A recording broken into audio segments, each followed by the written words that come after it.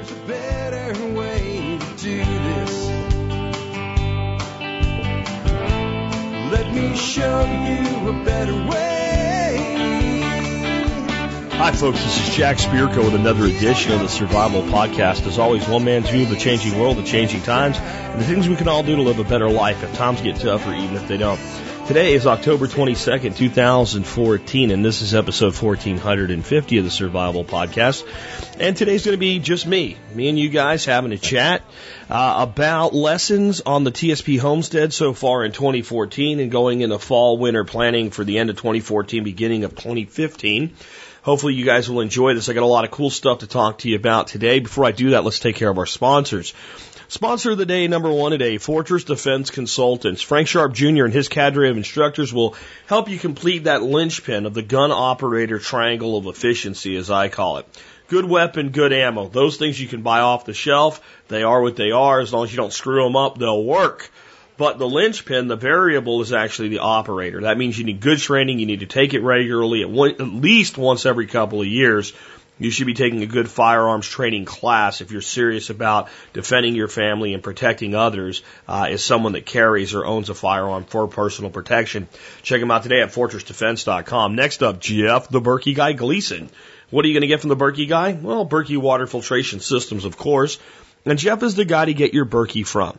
Let me tell you why. You could get a Berkey anywhere, and it is a Berkey. But what Jeff has is customer service that's maniac-like. And it's desire to serve the customer well. I don't know of anybody in any industry, anywhere, that cares about his customers as much as Jeff does.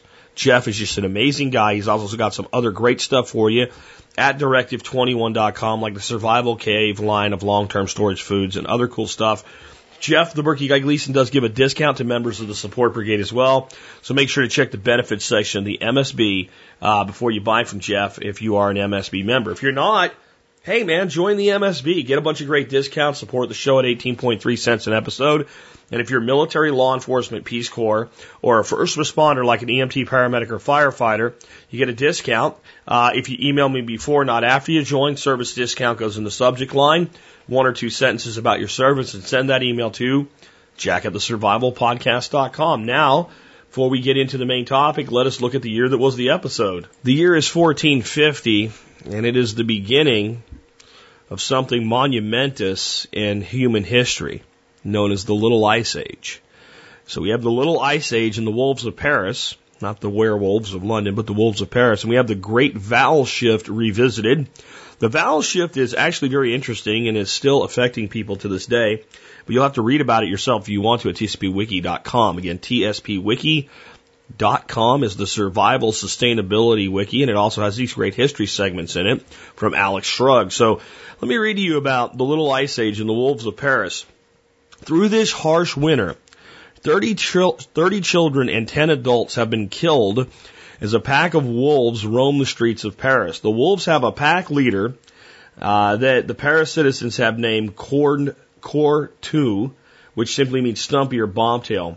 Breaches in the city walls have made it easy for the wolf pack to move in and out of the populated areas. In the end, the wolf pack is lured to Notre Dame Cathedral, where the citizens spear and stone the wolves to death in front of the church. My take by Alex Shrug. The most common reason for wolf attacks is rabies, but that doesn't seem to be the case here. Let me just, as an aside, it can't be. If the animals had rabies, they wouldn't have been around long enough to kill 30 children and 10 adults. They would have been dead long before that from the rabies virus itself. During the beginnings of the Little Ice Age, the winter cold intensified from 1430 to 1455. In difficult winters, wolves are forced into populated areas looking for food. Obviously, when wolves live close to humans, attacks on humans will increase. In the coming years, more and more wolf attacks will be reported. In modern day, there is a temptation to treat wolves like dogs, but there is something primitive and unpredictable about wolves. And that's because they're wild animals, by the way. I don't want to scare anyone, but this isn't Lassie we are talking about here. Kent Weber of Mission Wolf in Colorado rescues wolf dog crossbreeds and pet wolves that can't survive in the wild. He is educating the public that wolves are good for nature, but not good for humans, so don't make them pets. Good advice. I think that human beings think that dogs are dogs, because they're raised as puppies with people, so they know how to get along with people. And wolves are wolves because they grow up out in the wild. And if a dog grew up in the wild, it would be like a wolf. And if a wolf grew up like a dog, it would be like a dog. It doesn't work that way. I remember watching a documentary where they had wolves that were raised from pups, that were treated as much like a dog as you could and attempted to be trained. And the way that the wolves would respond to command was completely different than the way a dog would. A dog, if a person looks in their direction and the dog's paying attention to the person, the dog looks.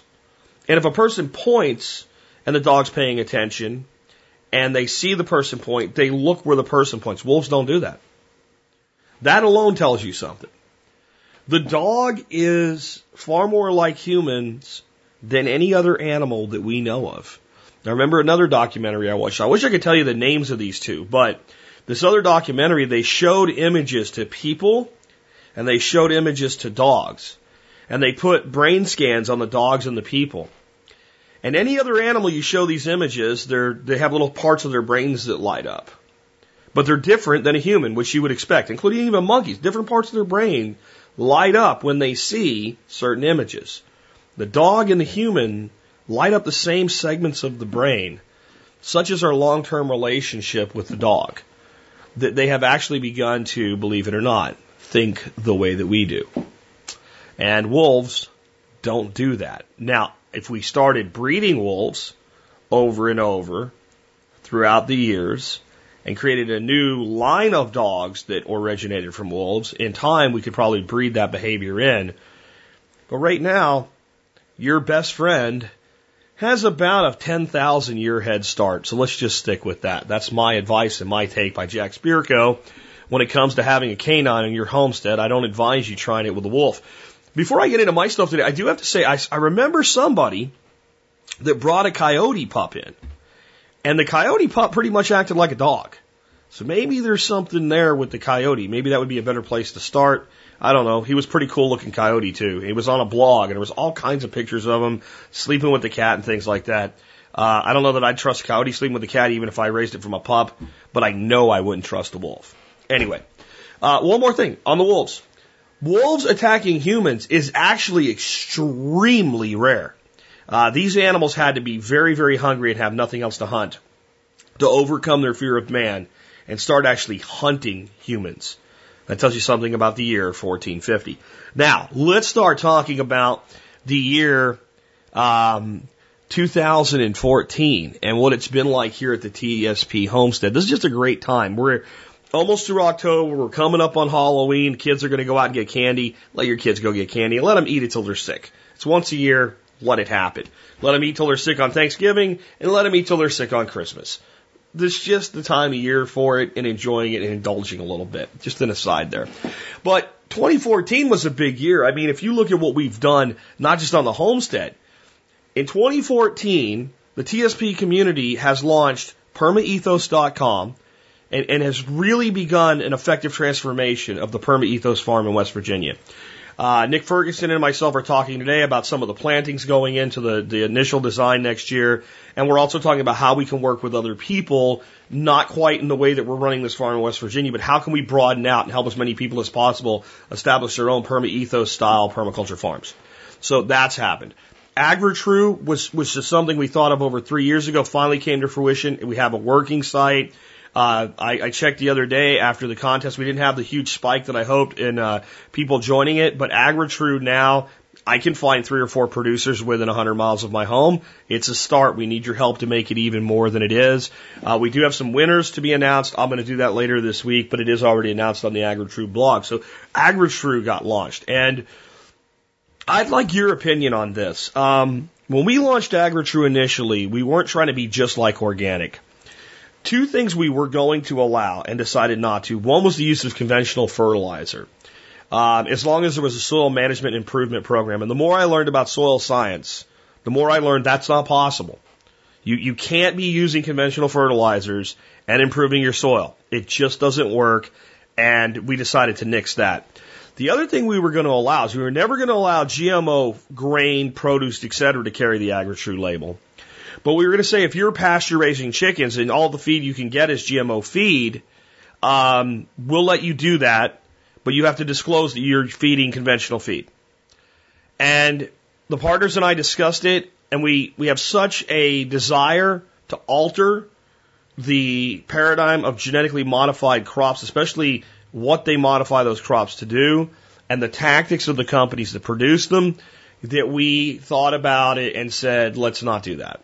We have to stand for something. When somebody sees AgriTrue, they need to know at least there's no pesticides, no herbicides, no chemicals, no GMOs, and the land's being taken care of and the animals are being treated ethically. When I think about that, though, if you gave me the choice between a pasture-raised chicken that some of their feed contains GMO grain and a supermarket chicken, I'm going to take the pastured chicken. I would say I'll take the pastured, locally produced chicken that's had some GMO grain over most supermarket organic chicken. So we're thinking about opening that. And I think there's a lot of producers of pork and poultry especially that it would open the door for. And I'd like your opinion on that in the show notes today if you have one. And especially if you're a producer that would say, we'll join if you'll do that. I want to know if that would work. And my hope is to help build enough of a market where we can get people off the GMO grain in time. But right now, if you're trying to raise chickens and make a living, unless you're selling under the organic label at a real premium, it's hard to do, and I understand that. So AgriTrue, the TSP Wiki, we launched that this year. I just launched schoolstupidity.com. I heard from somebody recently who had contacted me before about doing some work with blogs for me, and they weren't ready at the time. And they said they're ready now. I'm going to contact that person and see if they're interested in shepherding School Stupidity. But for everybody else, if that person's not interested in that site, I may be looking for someone to run schoolstupidity.com, because as easy as it is, I don't have the time. And I think that site can become something really, really cool for the right person. So if you're interested in it, just put it on the shelf for now, but stay tuned. After I make this offer, if that person turns it down, I'm going to open it to the general public and say, who wants to be the shepherd of School Stupidity? And we're going to be releasing genforward.com on November 17th. I mean, that's pretty amazing that this community has springboarded so many new initiatives in 10 months. 10 months' time. It's awesome. But what I really want to talk about most today is the on-the-ground stuff here at the TSP Homestead. One of the things I'm most excited about is what I'm calling the rise of the red pharaoh chicken. We have two red pharaoh hens, that have made it to adulthood now and are starting to lay and behave like adult female chickens. They are gorgeous. When I just showed one to Kelly Herron, who is here shooting video this week with me, he looked at it and said, they almost look like a pheasant. And the funny thing is, they fly almost like a pheasant. I scared one the other day, and she got up over that fence, man. I mean, that bird got to wing. They're not a big bird. And I won't be killing any of them anytime soon because I only have a couple of them. But I wonder if they might be a really good tasting small meat bird too. They just seem like they would by the look at them. The improvement, and just for those that don't know, the red pharaoh is a cross of an Egyptian Fayoumi hen to a Rhode Island red rooster. And these birds are just gorgeous, absolutely gorgeous birds. And as far as I know anyway, I'm the first person to take that cross and begin working with it. And I'm going to continue to work with it. I have a young cockerel rooster. He is the same cross, but he looks totally different. He shows a lot more of the Fayoumi genes, and the females show a lot more of the Rhode Island red genes. So I'm going to be working with them a lot. I'm going to save some comments on how I'm going to be doing that for more toward the end of the show. But what I hope the red pharaoh does is, if anybody else wants to breed them, go ahead. And it's that simple. Rhode Island red rooster, Fayoumi hen. See what you get.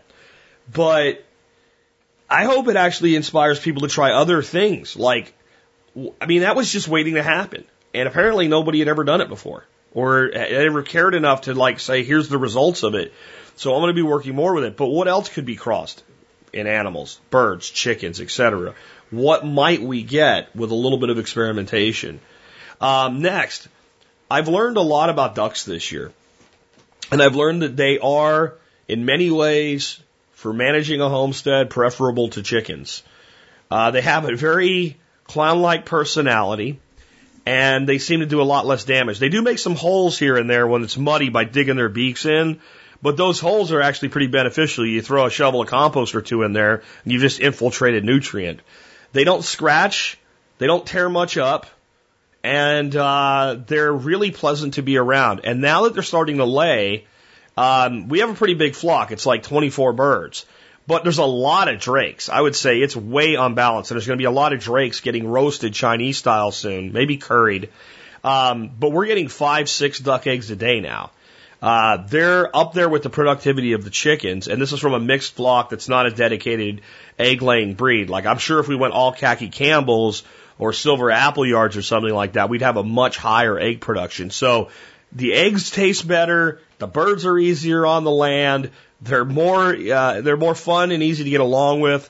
They cooperate better. At night when it's time to go to bed, if you want them in a little bit early, you push them over there, they do what they're told. They follow you around. They don't like to be picked up, and they'll let you get, within a few feet before then they're like, no, and they start running away. But they're pretty friendly. They don't scare anybody. They don't hurt anybody. They don't tear anything up. They poop everywhere. They put lots of nutrient out. And wherever you put water, they'll go there and work that area for you. So to me, they are a much more functional element in my landscape at this point than chickens, because I have less concern about restricting their movements. And they're a lot more cooperative, and they don't fly over freaking fences. So I don't have to clip their wings or anything. Now, they do have some areas that they have not really damaged, but they've made the land not optimum. And it's from those flat feet walking on some of the berms that compacted the soil. Wherever you got good ground cover, it's not a problem. But once they start compacting the soil, it's hard to get something to grow. So I have a lot of areas that I need to bring in some loose soil and put down that loose soil and seed it and keep it watered and try to keep them away from these areas until they recover. Once you got a good vegetation amount down, they don't cause any problems at all. So ducks are awesome. Also with the laying, I think this is the meat source that I hoped the geese would be. Now, they won't be as big as geese, but they grow fast. They don't grow as fast as geese, but, you're still talking 12, 14 weeks to a good-sized duck. I really thought in the beginning that I would favor the Rowans, the ones that look like mallards. But when I look at the size of the cayugas and the Swedish ducks we have, especially the drakes, these are big birds. They're going to make a nice roaster. So I think that the geese might all be legs up by the end of the holidays in a roasting pan, in an oven, on convection roast. And I'm sorry, but I think it might be the way that it's going to be. They have proven themselves to be the most destructive force here. And I think the timing's just wrong. They've done things like Dorothy had a beautiful patch of strawberries planted out in the front yard. They were fine right up until about August. And then one day the geese got bored. They didn't eat the strawberries. They pulled them all out of the ground because they were bored.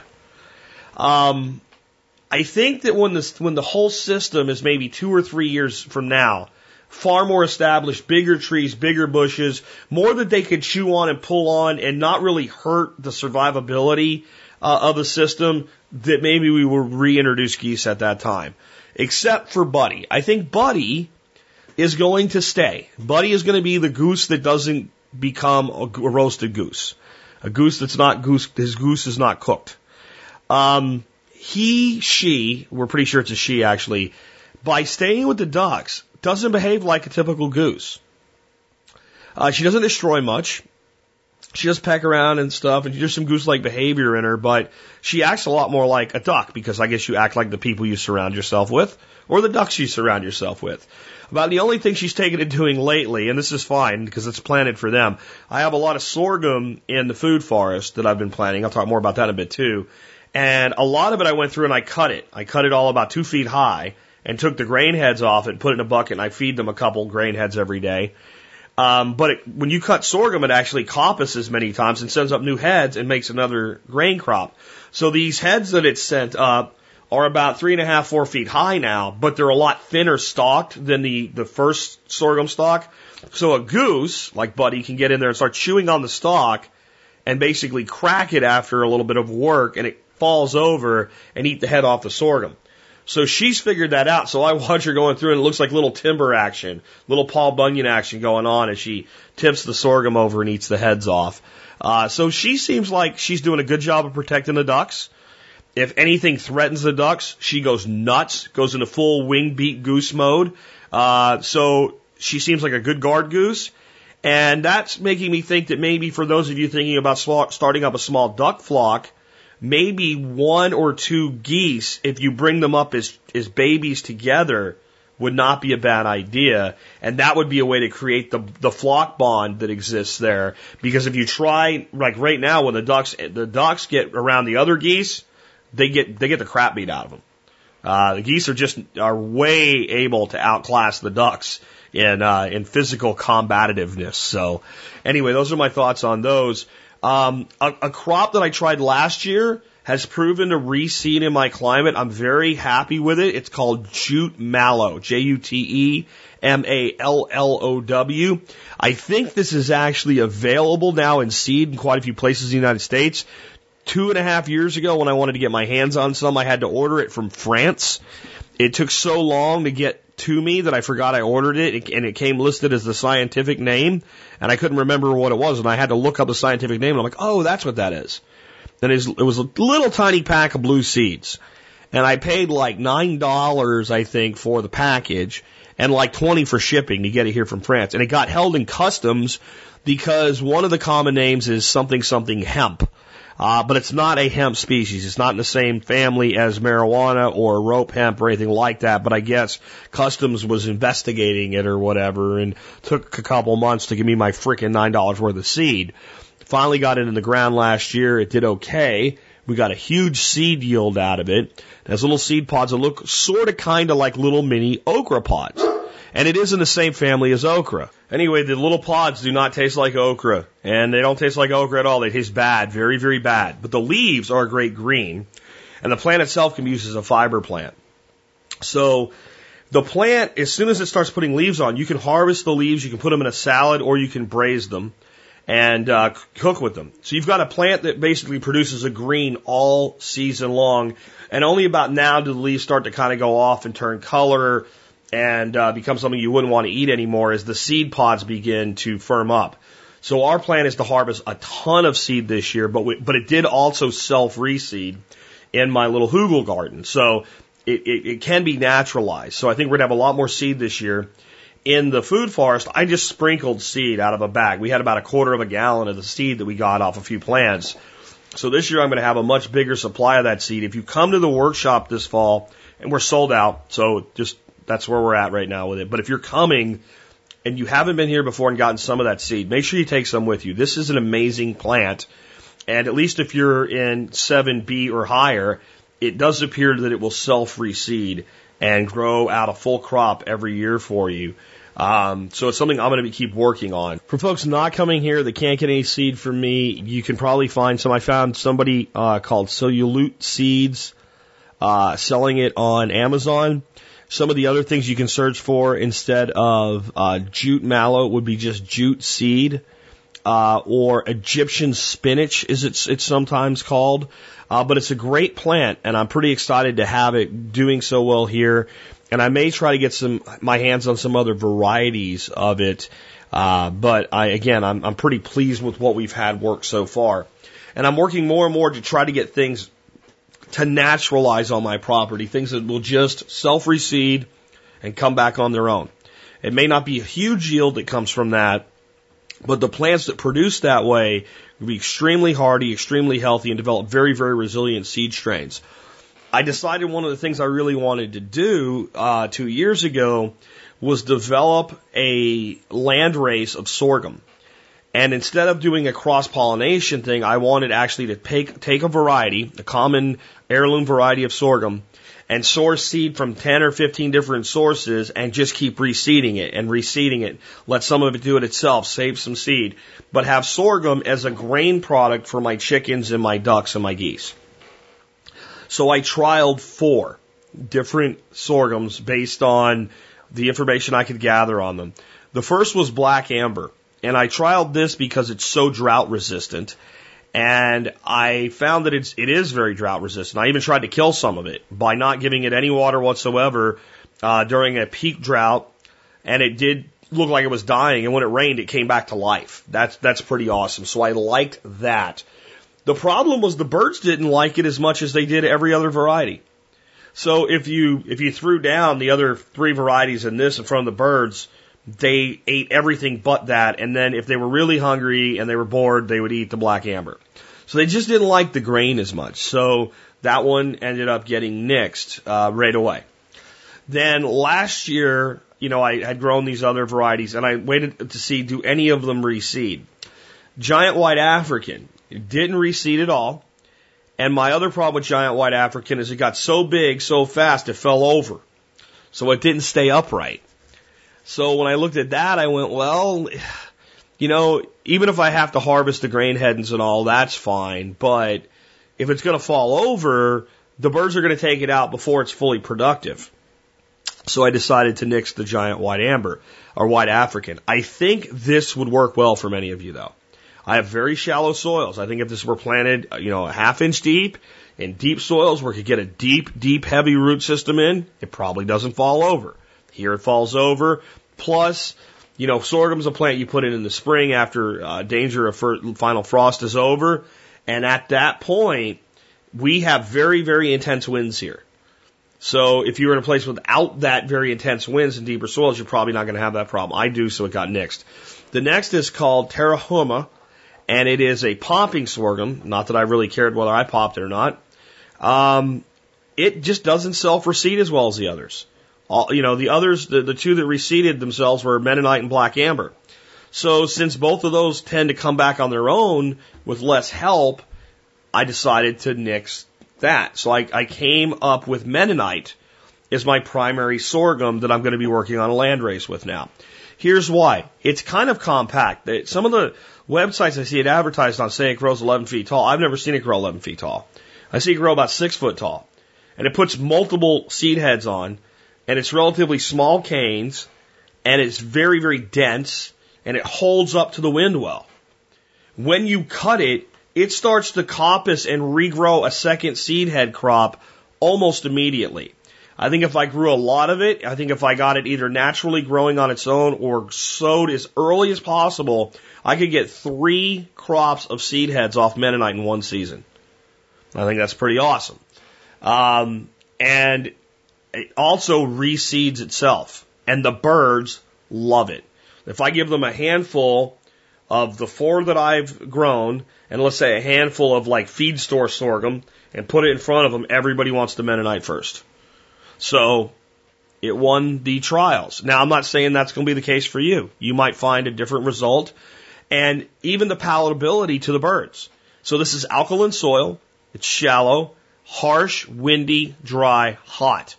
You might grow a sorghum that my birds didn't really like in a much more gentle environment like the Northeast, and it might be far more palatable to your birds. So that black amber that can handle the drought, maybe it does that in such a way that it makes itself a little off-putting. But if that black amber were grown in deep, rich, fertile soils, it might be a lot more palatable. You'd have to try for yourself. But that's been my result so far. So next year, I'm going to source Mennonite sorghum from about 10 different sources to get as much genetics in as I can. And I'm going to sow the hell out of it all over the place. And where it grows, it grows. Specifically in the food forest. It should do really well growing in there kind of as a support species. Nice and tall upright. Gives a place for the cowpeas that are naturalizing to grow. And that is another plant that I've had incredible results with now, naturalizing itself. I have red cowpea growing all over the place. Now it's all going to seed. The birds love that too. They let it get to a certain size. There's lots of forage around. When the forage starts to dry up toward the end of the season, then they start eating a lot of the cowpea leaves. And so the geese have always loved the cowpea leaves. The ducks are beginning to forage on it too. So it's a good forage crop. It fixes nitrogen and it's reseeding itself. So sorghum and red cowpea are 2 plants I'm really working to develop, land races of, without outcrossing it, just sticking with red cowpea and Mennonite sorghum, but getting as much genetics in as I can. The next thing I want to talk about is I really realized by the end of this year how important it is to develop the skills of plant propagation if you're planting anything over like a quarter of an acre. To be able to grow trees, bushes, do cuttings, things like that. We're putting in a proper nursery. The beginnings of it are going in with the fall workshop. I have 2 boxes built now for my my automatic watering system. One to do intermittent mist for rooting cuttings, and the other one more of a conventional irrigation with a different bedding we're going to put down for growing seedling trees. And I'll probably be putting in 2 more boxes next year for growing out tree seedlings into 1.5-year bare roots. Both for producing for Perma Ethos farms, for my own use, and for selling to customers directly here at the homestead as Dorothy begins to form and build her business with eggs and a bunch of other stuff, including plant propagation. So, but in the end, what I realize now is plant propagation is like printing money. You know, I look at something like some of the autumn olives we're working with, some of the kind of designer autumn olives, ambers and rubies and garnets. These are $25 trees. Snip, dip, put in intermittent misting system. You know, 2-3 months later, you got a big root system on that little cutting. Grow that cutting out, put it in the ground. You got a expensive plant that you have almost no money into. And I've started to learn there's a lot of things that you can propagate without even doing that, and other cool ways to do that. I'll be talking more about that in the future, especially as we get closer to Nick Ferguson's plant propagation course that we'll be releasing through Perma Ethos. He's working very hard on that right now, and that course is going to give you a 100% return of investment, like the first time you use one skill you learn in it. Because to produce $200, $300 worth of plants, when you know how, it's like that. And an intermittent mist system, that is like a printer, a money printer, as far as I'm concerned. So I think that if I had this all to do over again, one of the first things I would have done was put in right where it's going to be now, a nursery. Nice shady spot, water catchment sitting there, flat level area, access to electricity and water. Just honest to God, if you're developing a large property, it costs a lot of money to buy plants. And if you're going to develop 5-10 acres, you can't afford to do it by buying plants. You've got to be able to do some of your own production. So I definitely recommend you consider that. Next thing is don't skimp on the support trees. When I started looking at how much we were planting, my original plan for the food forest was between 7 and 9 support trees to every individual tree. And we ended up not doing it. I had a bunch of seedlings. There's still a bunch of tubelings here. We'll probably throw them all in the ground, and any of them that make it. But going into next year, I'm going to go in acacias, mimosas, locust seeds. I'm going to do the boiling water treatment, which is basically you put the seed in a jar, you boil water, you take it off the stove and let it stop boiling. You let it sit for a couple of minutes. You dump the steaming hot water on the seeds. And you let them sit for a bit, and then you rinse them off, and then you put them in a wet paper towel. In fact, you let them sit overnight in that water. And then you clean them off, put them in a wet paper towel, and wait for them to start germinating. I've had good luck with just about everything. Lucena, with mimosa, with acacias doing that, and getting very, very high germination rates with that method. So what I'm going to do next spring, once I know we're past the danger of frost, I'm going to take a bunch of mimosa, a bunch of acacias, etc., and I'm going to give them that treatment. And every time one starts to sprout, we'll go put that little tendril seedling in the ground throughout all the berms and all the extension of the food forest. And it would have been better if we did it on establishment. We didn't, but we can do it now. And what you have to get over with these densities is these trees are going to be very small trees for a long time. And by the time all the trees get big, most of them you've killed and coppiced out anyway. And that's an inexpensive way to do it.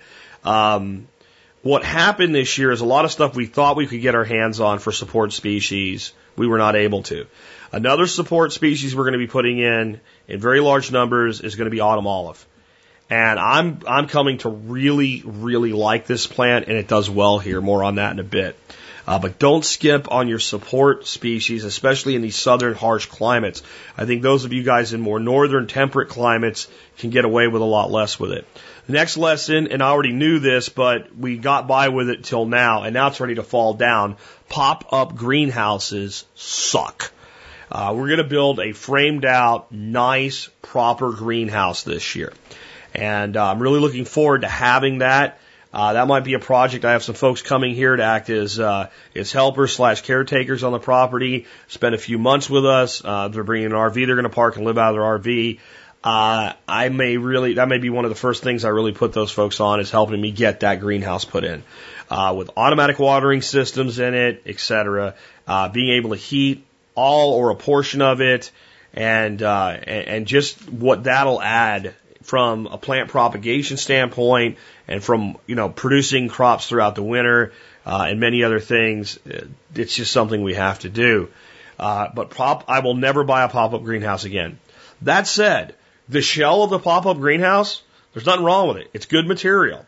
So if you're coming to the fall workshop, you can have the poles if you want them, but most of them are broken from the ice storm. That's why the thing's falling down. I am going to barter the shell of the greenhouse. And if you wanted a fabric greenhouse, probably $60 worth of framing lumber or so, and build your own frame and drape it over it, you'd have an instant greenhouse. But I would build my own frame with it. I'm going to barter it, and I'm going to take pretty much whatever anybody offers. So I'm just saying, some of you guys driving in might want to think about that if you're interested. And it's a Flower House brand, really great material that the shell's made out of. I've just decided I'm going to go with more of a full panel, rigid greenhouse. And I want it to be bigger and different dimensions than the shell. Otherwise, I'd throw a frame up and do this myself. But that's just something to think about if you're coming here. Next is wolfberry. It's freaking tough as nails, easy to propagate, and an awesome crop. It's an awesome crop to sell plants. You can make tea from the leaves. The berries are extremely nutritious. It's a crop that should be being grown by permaculture farms as a nutraceutical. There's a market for both the dried berries and the berries being used for extracts in health products that you'll see on the shelves of high-end nutrition stores and low-end consumer stores like Walmart. It is a mainframe crop that needs to be grown more. It is a cash crop. It is so easy to propagate, it is stupid. So I started taking soft and hardwood cuttings off a couple of my plants. I had a bunch of pots that some little comfrey roots had been put in that Dorothy overwatered, so the roots rotted away in them. So I just started sticking these cuttings from the wolfberry into these pots, and I put them in a shady area and kept them wet. And all the softwoods just started growing. In like a week, they had, 5-6 inch roots on them. And I pull them out, look at the roots, and go, wow, stick them back in there, and just keep going. All the hardwoods dried up and looked like they died.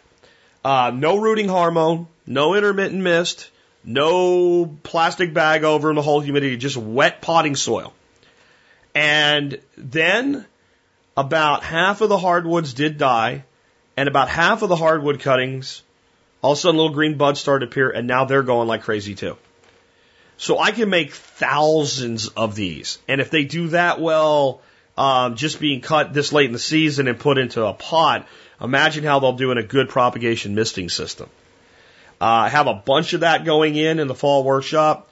I'll probably give away some of that to people that are here, or maybe barter some of them. But I am going to make a ton of these things next year. And they taste good. Once they're established, they handle the drought. And this is a plant I almost gave up on.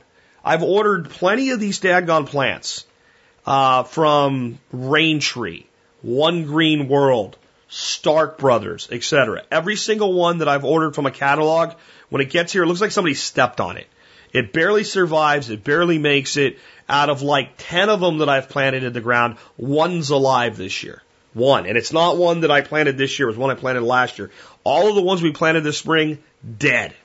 Did not make it. I've got 2 from a nursery sitting in my greenhouse.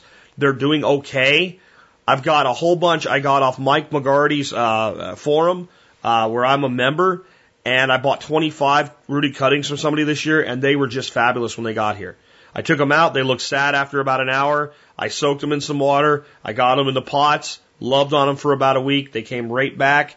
I put 2 in the ground. I've got berries on them this year. But I put in his rooted cuttings this year. I got berries this year. Next year, those plants should be booming.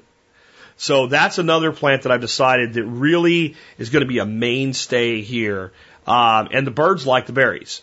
So if I plant enough of it, they can pick all the berries they want off the lower levels, and I'll keep the ones that come on the higher levels.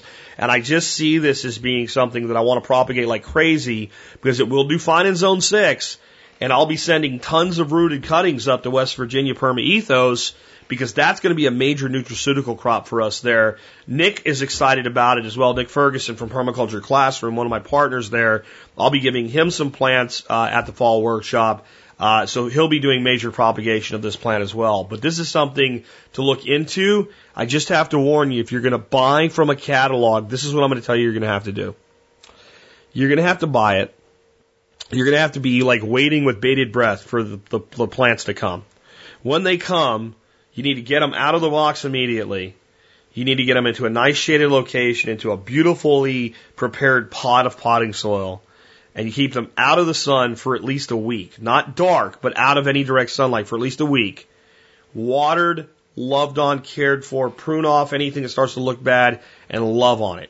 Once it establishes, you can make all the cuttings you want for next to nothing. Now, why is that the case? I don't know. And I'd like to hear from anybody else that has experience with this plant, that's bought plants from somewhere, and what it's been like. But the only thing I've gotten that's really been healthy from the get-go has been rooted cuttings from, like another backyard grower type of situation. But I am going to make this thing a mainstream here in the Texas climate. Another plant I've been working with this year is Mora alba isse, or dwarf mulberry. This is a plant that in the ground is supposed to get to up to about 6 feet, and pretty much anytime I cut a cutting off one of these and stick it in the ground, it starts growing. The geese ate one, but I think they did it out of rage and anger, not out of a desire to actually eat it. It has only produced a few berries for me, the cuttings I've put in this year, but I think next year we'll have a lot. I have 3 in pots that have done really well, that exist mainly for the purpose of providing cuttings for me for the rest of my life. So I'll just keep taking cuttings off them. They'll send up more, I'll take more, and they'll send up more, and I'll keep doing that. I've got several in the ground that I know now I don't even need the ones in the pots. They're doing really good. I've got one that I put in as a rooted cutting this year. It was, in fact, when it was put in by students, and they said, man, this is a terrible cutting. It was just tiny. And it now, it was like the diameter of the twig that made the cutting was about half the diameter of a pencil. The diameter of the trunk on it now is like a broomstick. It's only about 2 feet high, but the center trunk's like a broomstick in one season.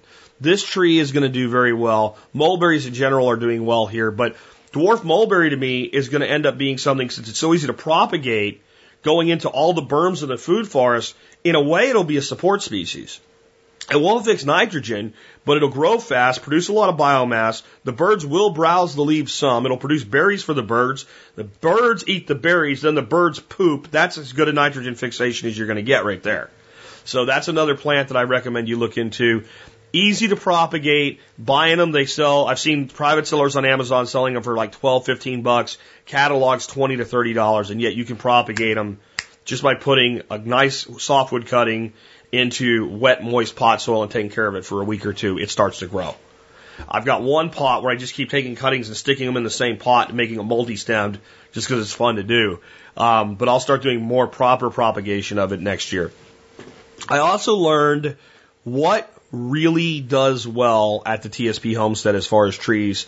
With all the exotic stuff I planted, there are certain trees and plants that are doing well wherever they are. And they are apple, peach, and plum. 90% of my apple trees are doing good. All my peach trees are doing good. All my plum trees are doing good. Just absolutely phenomenal. Almond, we lost one. The other one seems like it's really rebounding well. You'd think it would do well being so closely related to the peach, but it may just be the planting locations and the time they went in. There weren't as many of them. But almond seems like it's going to work out. I've got another one to put in this fall. Apricots are doing pretty dadgone good too. I said I didn't want to grow apricots, and I realized one of the trees that was left on my property by the prior homeowner was an apricot. And of the 3 trees he left, this was the one that was booming and beautiful. And all of a sudden now I like apricots. I've also done some, pluots and things like that. Anything in that plum, apricot, peach family does good here. Cherries, we'll see. Hansen's bush cherry. I don't know if it's going to produce, so I'm leery to put too much into it, but that it's grown everywhere I've planted it. Nanking bush cherry, grown everywhere I've planted it. Proper cherries, like Royal Lee and Mini Royal, I planted 4. One's alive, one's doing well, 2 are dead. We're going to put more in and see how they do with better irrigation, which is something that I really am going to make an effort this year to all through the winter be laying more and more pipes out so I can get irrigation out to plants. I don't want to water intensively, but I want to water enough to support plants during establishment. If I had it to do over again, the 2 big things I would do, again, put the nursery in right away, focus on the irrigation first. But those plants have all done well. Mulberries, what I just talked about. In addition to the dwarf mulberries, I planted 3 white mulberries. The trademark name on them is Beautiful Day, but they're just a white mulberry. Those 3 trees are booming in the food forest. I also planted an Illinois ever-bearing mulberry. It's doing really well. So as I plan to the future, mulberry plays a big role here. I don't know how many mulberries I'll eat myself, but it makes pretty dadgone good mead, and the birds love it. So it's great, high-quality bird food, and it's reasonably high in protein for a berry. I think it's around like 11 or 13%, something in that range for mulberry, from a protein standpoint. Jujube, with the exception of 1 tree that didn't make it, which the rootstock's alive and will probably graft onto it, jujubes are doing good everywhere. Lee, Lang, and Contorted all doing well. Autumn olive and gummies do great. I thought the gummies weren't doing well. I lost one last year, and then another one barely made it. Well, the one that barely made it this spring just blew up, and it's doing great. It'll probably fruit for me next year. And in other places where I was a little bit more of a caretaker, where we put gummy in, it's doing well. We've got some plants that first year, they're as big as a second year plant, and some other areas where I think it's just getting a little too much shade. Autumn olive, if it gets some sun and it doesn't dry out, it grows beautiful here. And it can be invasive, I know, yada, yada. But what I'm excited about are the designers, the designer autumn olives. The garnet, the ruby, and the amber. They're a little bit bigger, a little bit sweeter, and pretty easy to propagate. We haven't tried doing them from cuttings yet, but there's no reason they shouldn't. And even if they don't, as we start getting into berry production, we can grow a few hundred of them from seed. They do very well just grown from seed. So that's what makes them invasive, by the way. So autumn olive and gummy are going to be very much a support species. Now, autumn olive, for those not familiar with it, is not an olive, even though it's called that. Autumn olive is a fruit very similar to the gummy, which is a small red to amber, some even yellow fruits, one single pit in them. Until they're really ripe, they're a little bit astringent, but they're kind of cherry berry flavored, right? Almost like a candy flavor. They make a really great juice that can be pressed and used to make wines and meads, and they're a nitrogen fixer. So they fix nitrogen. So I have quite a few of them on property. They're very inexpensive to buy as seedlings. I will probably buy a bunch more next year. So as we're waiting for all those acacias and mimosas to come up and do their thing and decide who gets to live and who gets to die out of them, we can put in maybe an autumn olive between every major tree in the food forest next year. I have about 6 or 8 of them right now to go in the fall. But I have been saying that I really think we should, and that's another big lesson this year, plant your trees in the fall. If you can get them, plant them in the fall. But the autumn olives, with very few exceptions, they had no trouble being planted in the spring. So if I can get a bunch of seedlings next year for a couple bucks a piece, we'll put in maybe $200 worth of 100 trees, 100 bushes as support species here. And the way we noticed in West Virginia where they're growing wild, where the bulldozer went through to do some road work, and it bulldozed a stand of autumn olives over, there's just these beautiful straight shoots just coppicing up. This is, like a D7, just blah, and it just rose like a phoenix. So I start thinking about what an amazing support species that is for chop and drop. So I wouldn't be afraid of autumn olives, folks. I really wouldn't. You don't see them growing in the middle of a field. They're an edge species. You don't see them deep in the forest. They're not as invasive as anybody says. And so like Texas says they're bad. And the reason Texas says they're bad is they improve the soil to such a degree that native species get displaced, by the way, by other native species. So the problem is they improve fertility too well. So I'm not shying off of that. If you improve fertility, I want you growing on my property. I need it. The other thing that seemed to do well here in the right locations is elderberries. So elderberries, we lost some, we made some live. I've got a really great spot now. I've got 2 blue elders that just came in and two black elders of some variety. And even though the students are going to make a lot of design decisions, there's certain honey holes we found that for propagation purposes, I want a stand of something planted that's right where they're going. We know right where they're going. On that note, what doesn't do well here are blueberries, etc., and currants. Currants and gooseberries. I've lost all but one gooseberry and all but one currant. But now I have a place I'm going to call Currant Row. I know where they survive. So I've got some really cool designer currants. They're going to go in that spot and in other spots like it, and hopefully most of them will make it.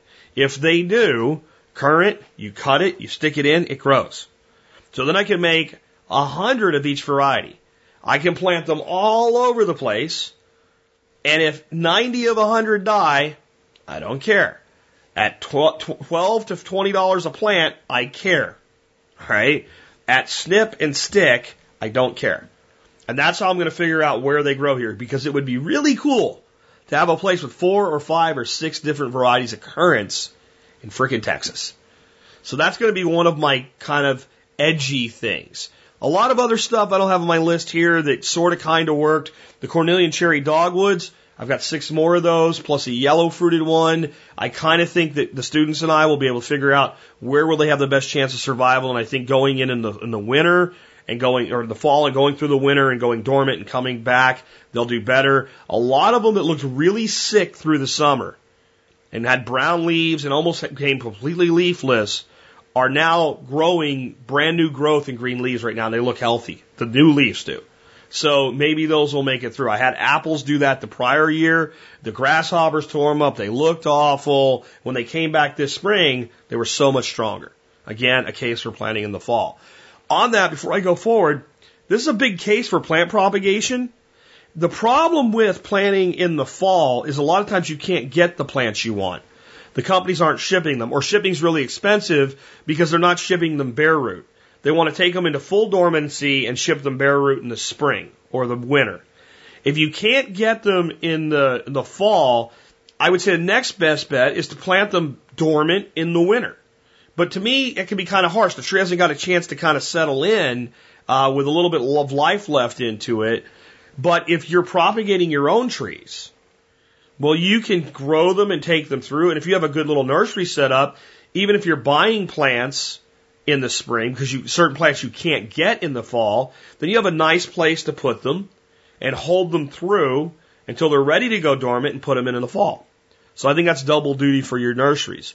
I mentioned blueberries suck, and honeyberries are similar to blueberries. They suck for me too. Everywhere I plant them, I do everything I can to make them happy. Love on them. They do great. They're nice and pretty. The heat of the summer comes, and all of a sudden the alkalinity here is too much for them, and they look like they chemically burn. They look like somebody sprayed them with Roundup. They just start to die. And then maybe the plant hangs on and comes back a little bit next year, but it's never a healthy plant. So if I'm going to have blueberries, they're going to have to go into a very deep, raised bed container type situation with like a peat moss and vermiculite mix and something that's highly acidic. And I'll probably do that on the south side of my small shop building is probably where that's going to go, because I can put automatic watering in there and I can give them a fake environment. That's what they're going to need. That's what they're going to want. And I'd like blueberries. So that's the only way they're going to happen here.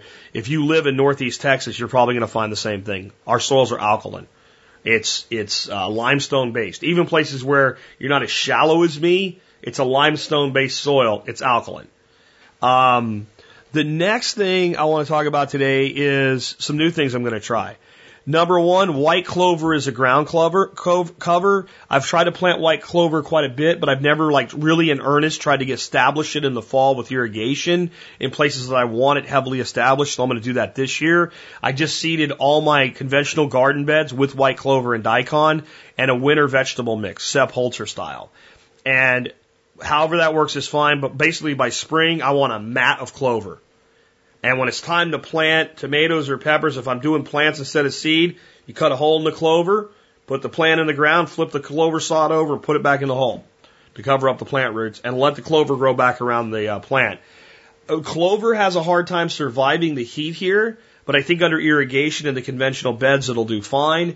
In my hugel beds, I'm going to go through and put a coat of compost and sand soil all across the top of the hugel beds. Just a light coating of it, and I'm going to seed the shit out of that with white clover and daikon and some other things, and then irrigate that through early winter and into the temperate winter days that we have here, even when we're going into frost. The clover can handle the frost, no problem.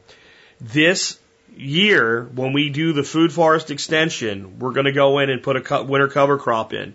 The other thing I'm going to do is I bought a whole bunch of bulk seed like kale, parsnip, radish, etc. We're going to seed a bunch of vegetables in with that cover crop mix and see how that does. We're going to definitely do better irrigation systems. As I said earlier, if I had it to do over, I would put irrigation in before the main design in most places, but we're going to work with that as we can now. I also mentioned that in the past, I've started planning more and more of a fedge-like system or a food hedge system. We're going to really begin in earnest laying the groundwork of the fedge system along with irrigation extension all the way around the property. So we'll never get there in one season, but my hope is I have a 3-acre property and I have it cross-fenced into a 1-acre west pasture and 2 acres on the east side, to get a ring completely around the 3 acres and a line all the way along the cross fence line. That's a massive amount of production. We're going to probably do that. We're going to have to bring dirt in. That's part of why it's going to take time due to the expense. But we're going to basically lay pipes on the ground, every 10 feet probably a head sprinkler zoned out with a main feed line, and just put dirt on top of it to cover it. So bring in decent quality but low cost dirt. And every 5 feet plant a tree or a bush or a shrub. Probably a lot of them established with the irripans that I talk about from time to time. I've trialed those a little bit this year. I'm very impressed with the way they work and the improvement they make. And we might have to do, 200 feet, 300 feet a year until we get the whole thing done. But we're going to begin that this winter. And winter is the time for that work because you're not, ready to pass out and die in the heat. And the plants can be ready to go in the spring in this situation, and fairly well looked after, where we should be able to get away with spring planting, and we can continue to work until late spring, maybe shed back a little bit in the summer when it's hot, but have more ready to go next fall. So we're trying to ring the whole property in apples, figs, pomegranates, mulberries, plums, you name it, especially stuff, like a lot of that stuff will be propagating from seed on its own roots, very hardy, very, very tough, and alternating productive support species. So like an apple, a mimosa, a plum, a locust, a fig, an acacia, like that. That's the kind of pattern we're going to do with this. And then understory as well, more of the wolfberries because they're so easy to propagate, dwarf mulberries, etc. After the mainframe trees really begin to establish themselves. That will just provide us with some privacy, a lot of wind blocking, and a lot more production and a lot more food for the animals. On the animals, I mentioned the red pharaoh at the beginning. I want to talk about here toward the end today what I'm going to be doing with them next year. I'm going to build some sort of a mobile coop next year. Not so much so I can tractor birds, but I might as well. And I want to do it with my red pharaoh project. I have this big flock of birds, and it's difficult to control who's breeding who and whose eggs are whose eggs in that environment. So my plan next year is to continue to work with the 2 birds that I have with the main flock, do the best I can to identify their eggs. I'm pretty sure what they look like now, but I will probably also purchase 1 or 2, maybe 2 or 3 Rhode Island red roosters, and cull 2 of them as they grow up, and I've got insurance if one dies, right? So a brand new rooster and probably 4 to 6 Egyptian Fayoumi hens, and put them in a mobile chicken tractor coop system where I have complete control. He's breeding those birds. They're laying the eggs. That is all.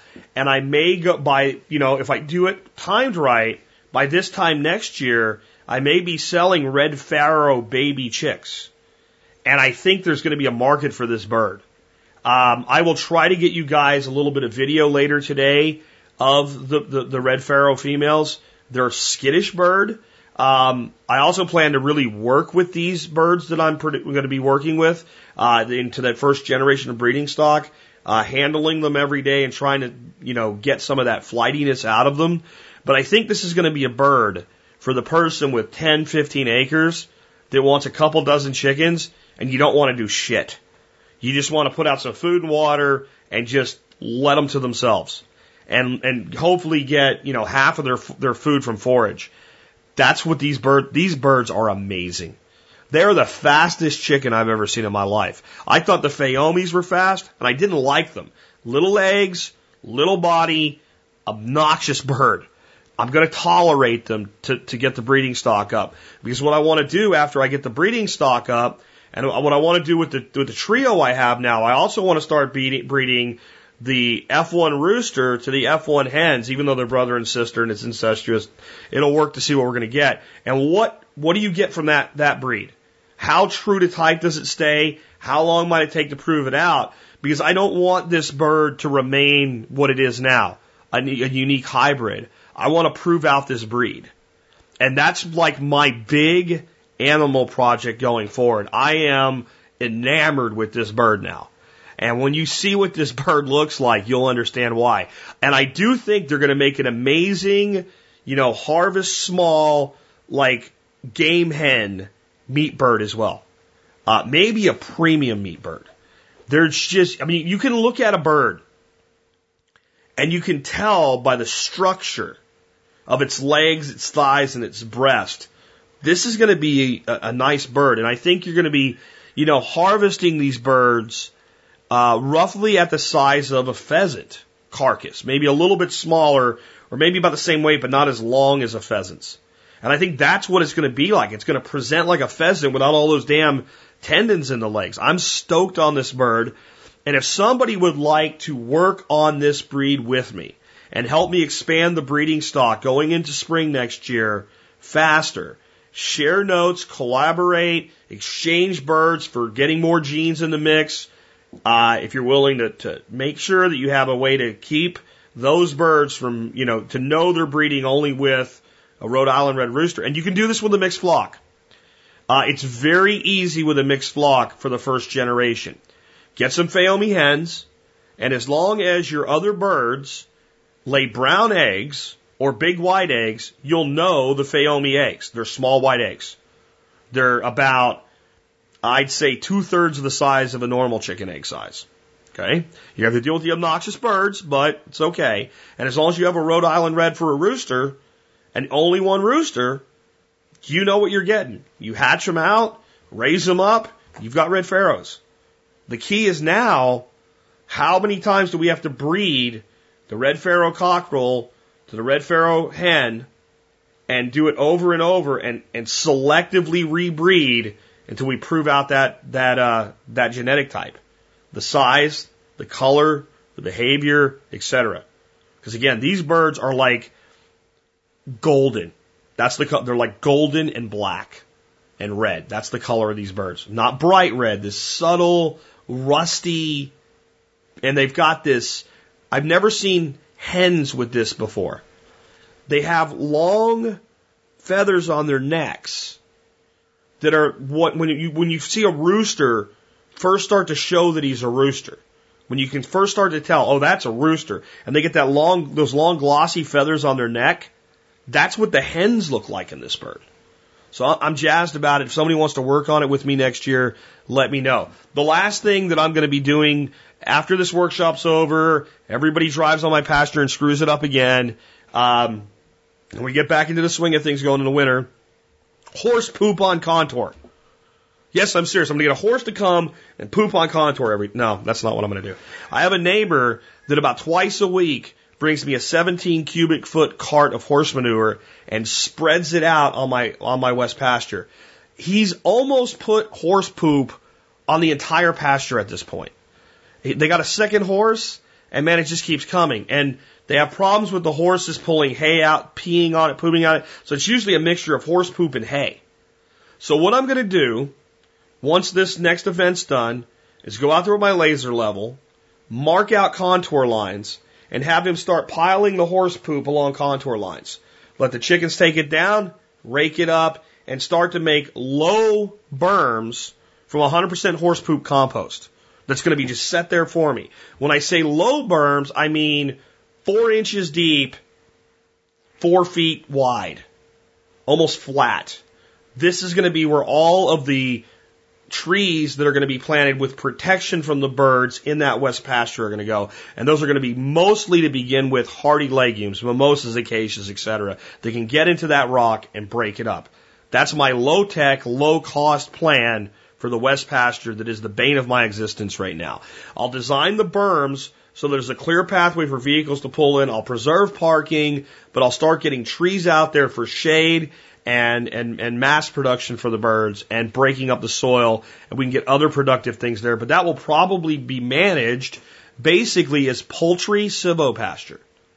And if everything works out with the red pharaohs long term, you may see me culling out almost all of my other chickens and going to a red pharaoh dedicated breeding program. So I'm trialing it next year with mobile coops with the hopes that, you know, by the end of that year, if it's going really well, maybe we keep some of the production birds, but a lot of production birds will be getting culled from the egg production and moving into a dedicated program based on these red pharaohs. So I've come from hating the Egyptian Fayoumi to seeing it as seed stock for one of the most innovative, unique breeds of chicken I've ever seen.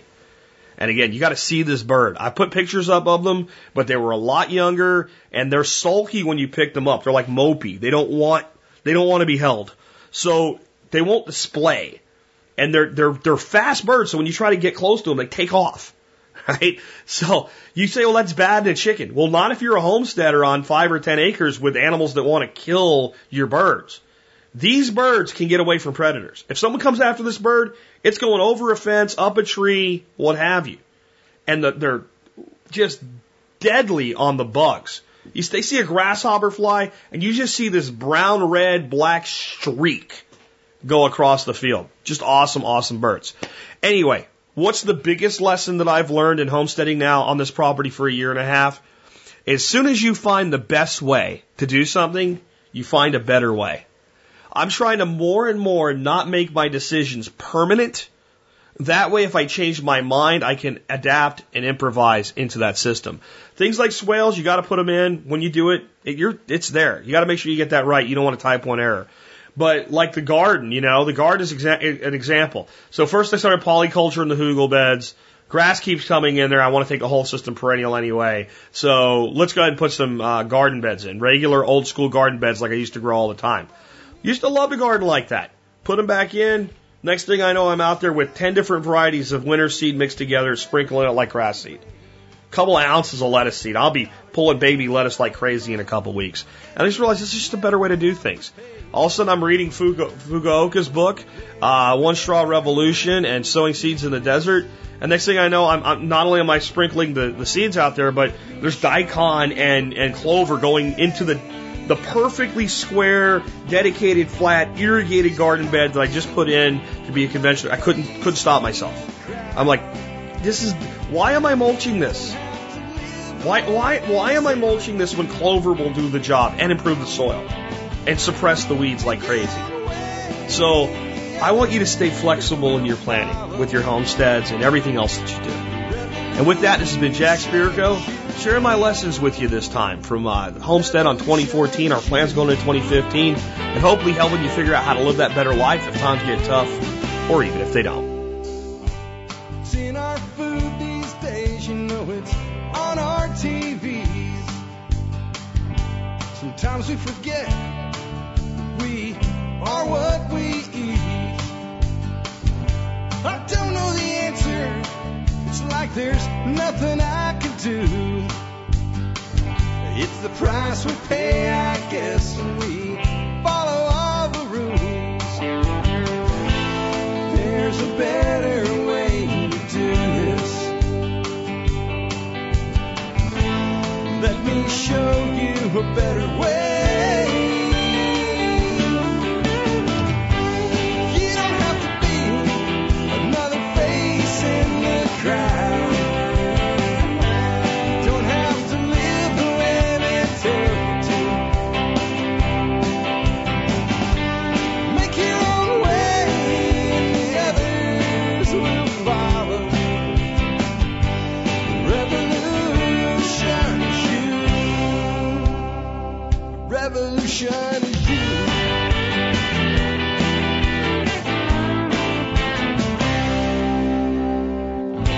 Someday we'll realize our children just can't pay.